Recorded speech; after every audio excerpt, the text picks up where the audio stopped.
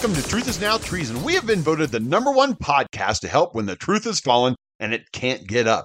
Today, we want to talk about setting boundaries when those around you have hurt you. We're going to get into why we draw a boundary and what to expect when you draw a boundary. Now, unfortunately, this is something we have just done. I'm going to tell you, doing this will not be pleasant. So why do we set boundaries? Who better to look at as an example than God, who's the creator of our universe? So let's look at times where he has drawn a boundary. And we see this in Jeremiah chapter 5, verses 20 through 25. Now, when you see God drawing a boundary, there are only two reasons for it. It's for protection or because of sin. So in Jeremiah chapter 5, God is addressing Judah, or we could say the Israelites, and he's not really happy in this passage. And he's basically saying, hey, are you listening to me? And this is what he says. Tell the house of Jacob this. Put out this bulletin to Judah. Listen to this, you scatterbrains or airheads, with eyes that see but don't really look, and ears that hear but don't really listen. Why don't you honor me? Why aren't you in awe before me? And it goes on, yes, me who made the shorelines to contain the ocean waters. I drew a line in the sand that cannot be crossed. Waves roll in but cannot get through. Breakers crash, but that's the end of them. But this people, what a people! Uncontrollable, untamable runaways. It never occurs to them to say, how can we honor our God with our lives? The God who gives rain in both spring and autumn and maintains the rhythm of the season, who sets aside time each year for harvest and keeps everything running smoothly for us. Of course you don't. Your bad behavior blinds you to all this. Your sins keep my blessings at a distance. And this is an interesting verse because in it we are seeing the two reasons why God made boundaries. The first one we see is in the first part of this verse where God says, yes, me who made the shorelines to contain the ocean waters. I drew a line in the sand that cannot be crossed. God made a boundary in the ocean to protect. If the oceans were allowed to go where they will, humanity would not have existed. And this is an example of a boundary for protection. Now, there's another boundary that's mentioned in this verse that might not be so obvious. This one is at the end of the verse where it says this, your bad behavior blinds you to all this. Your sins keep my blessings at a distance. This is the other reason God makes boundaries, because of sin. God tells Judah in these verses that he has placed a boundary between them and his blessings. And that boundary is there because of sin. Just like when God kicked Adam and Eve out of the Garden of Eden, he did it because of sin. Boundaries, they're there to protect us and because of sin. These are the reasons for boundaries. So are you wondering why God will not bless our nation? Look at how this nation deals with boundaries. Our fascist leaders refuse to enforce the southern boundary so that citizens can be protected. Any mention of a boundary to so many when it comes to how we are to behave is seen as a violation. We become a nation that is infatuated with no boundaries. Our lack of boundaries will cause a boundary between us and God. So what about us when it comes to needing to have boundaries? Here is something that some people will tell you. They will say that it's unchristlike to have a boundary. They will say that you are to forgive and to forget. And by the way, traders, that is nowhere in the Bible. We are to forgive. It does tell us to do that, but it never tells us to forget. Just be aware of that. They might say that, but it's not biblical. And they also will say that you are doing it wrong. You will hear tons of reasons why setting boundaries is a bad thing. But if you are drawing a boundary to protect yourself or you're doing it because of sin, then you're doing it for the entirely correct reason. If you're making a boundary between you and the other person to control that other person's behavior, or even to seek revenge or to punish, you're doing it for the wrong reasons. If you've drawn a boundary to make a point, again, you're doing it for the wrong reason. When God drew a boundary to protect, he did it so that everything would remain the best that it could. This is the reason that you and I make a boundary. When we are dealing with someone whose actions could harm us, or bring out the worst in us on a continual basis. And that's important. It's just not a time that somebody offends you or gets you upset. It's a continual pattern. This is when to draw the boundary. But again, this boundary is not to control the other person, but is to protect you. An example of this is something we have been going through for the last 6 months. We've brought this up before. We have somebody that has accused us falsely, and they have constantly moved the goalposts when it comes to us reaching out to them. We've tried to compromise with them, and they just would not budge. At first, it was devastating our sleep, and it was affecting Lennox's health. The result was that we had to draw a boundary with this person. We didn't do it to control them. What they do is their choice. And we did this because of sin, because this person was lying and lying about us on multiple occasions. We even tried to make peace with this person by giving in to the first demand, and that wasn't good enough. And more demands kept being made. And this is when we decided to lay a boundary. And we did this to protect ourselves because their actions were affecting our health and it was hurting us in numerous ways. And we had to do something to protect ourselves from the chaos. Yeah, if we had not done this, what would have happened? We would have become something less than what God created us to be. God did not make us to be sucked into a tidal wave of destruction that is being spouted by someone else. It doesn't matter whether the destruction is intentional or not. It is still destroying you.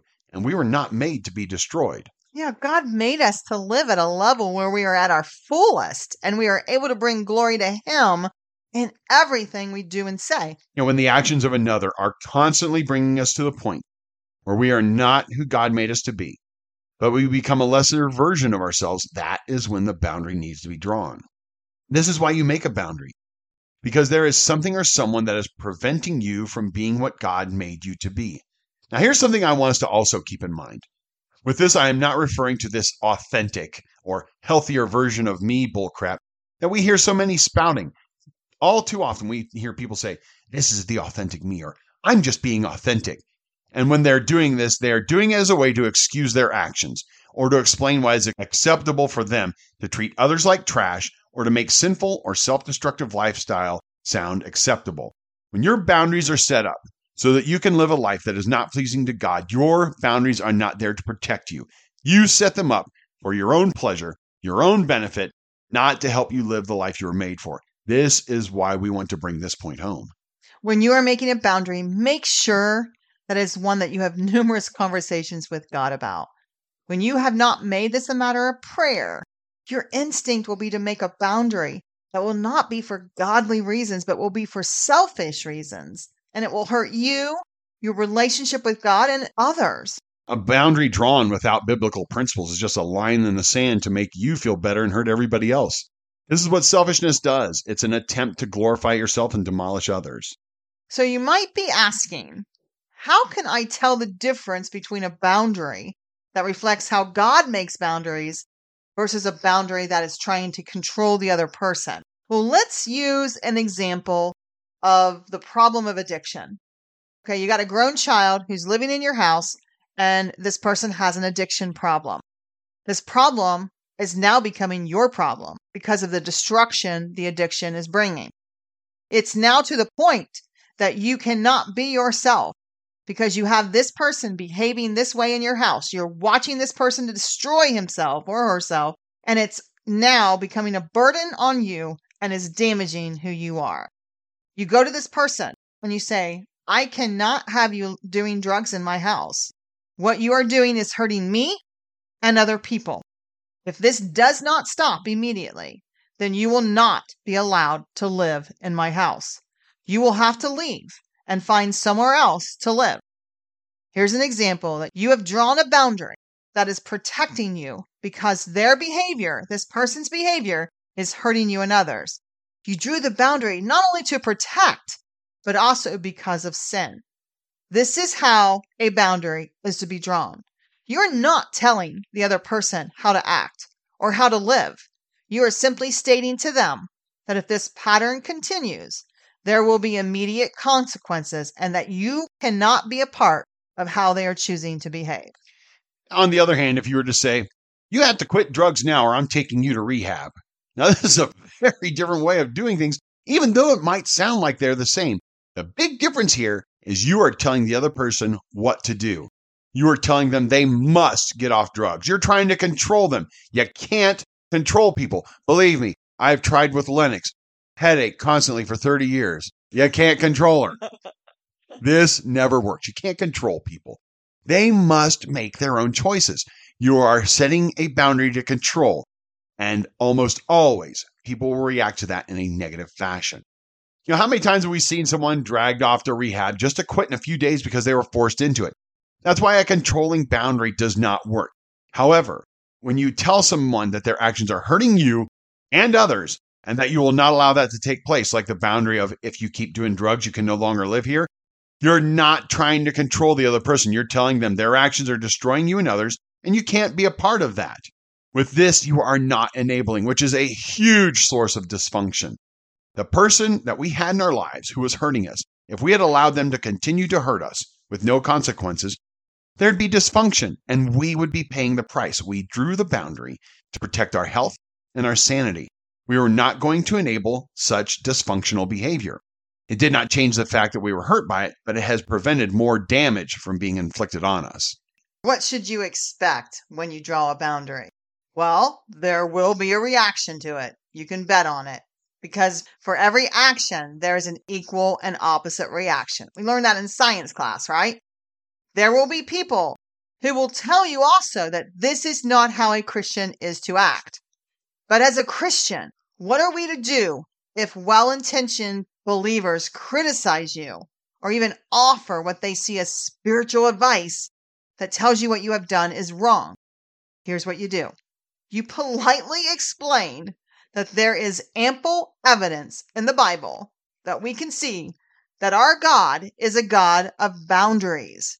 You can point out this chapter in Jeremiah, chapter 5. You can point out Adam and Eve. When they sinned, God drew a boundary. You can point out Abel and Cain, and on and on. Also, remember that God is your Lord, not people. You don't do what people tell you to do. You do what God's word says to do. We are to model Christ. We are to act like the Son of God. But, again, we need to make sure our boundaries are for the right reason. Another thing people will say when you draw a boundary is that you're to forgive the other person, and that eliminates the need for the boundary. We agree. We are to forgive the other person. When we hold on to unforgiveness, it hurts us. It is a poison in our veins that will demolish who we were made to be. So we do forgive that other person, but our forgiveness of that other person is not done to change the other person, but to release us from the bondage of what they have done. If their actions do not change, we still need to draw the boundary to protect ourselves. Isn't that awesome? Isn't that cool? Everything God commands us to do is for our benefit. We forgive to give us freedom from the pain of bitterness. We draw a boundary to free us to live the fullest life that we can live to bring glory to God. And people may also tell you that your boundaries are not fair to the other person. Well, this is when you remember that your boundary is not there for the other person. It is there to protect you. Lisa said it in this way in her book. Dysfunction exists when the level of access you give someone else does not meet up to their actions. So let's go on a scale of 1 to 10. If you give someone level 9 access to you and they are showing level 1 responsibility when it comes to you, there is going to be dysfunction in that relationship. You are allowing them to have more access to your life than what they have shown they can handle. Would you put a sign in your yard stating, "The key to my door is under the rock by my front step"? Of course not. Why? Because you know there could be people who would go by, read the sign, and they would get the key, come into your house, steal your things, or possibly hurt you. There are people out there who have level 1 responsibility when it comes to your home, so you know not to give them level 9 access. This is why you have a lock on your door. It's a healthy boundary.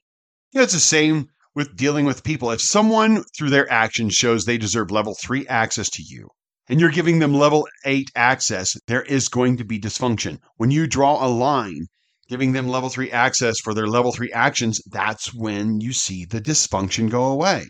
The important thing to remember is that when you have drawn the line, you don't then say, "Okay, I've drawn the line. Now I'll take it away to see if they act better." That's not the solution. When the other party has shown you through a constant pattern of actions that they have moved above level 3 access, that is when you move the line to level 4 or whatever it is that looks like to you. And again, this is something we want to emphasize. This is about patterns or severe behavior. Every one of us, if we are honest, we can look at our lives and we can see times where when we interact with somebody that we love dearly, where we hurt them. We have all done it. I have done it with every person that I love. But when somebody does that one time, you don't draw a boundary. It is when it is a severe action or a constant pattern that is hurting you. That is when boundaries are drawn. That's what we're facing in our lives right now. Someone that had level 9 access to our lives suddenly started having level 1 actions. We were devastated. We tried to reason with them.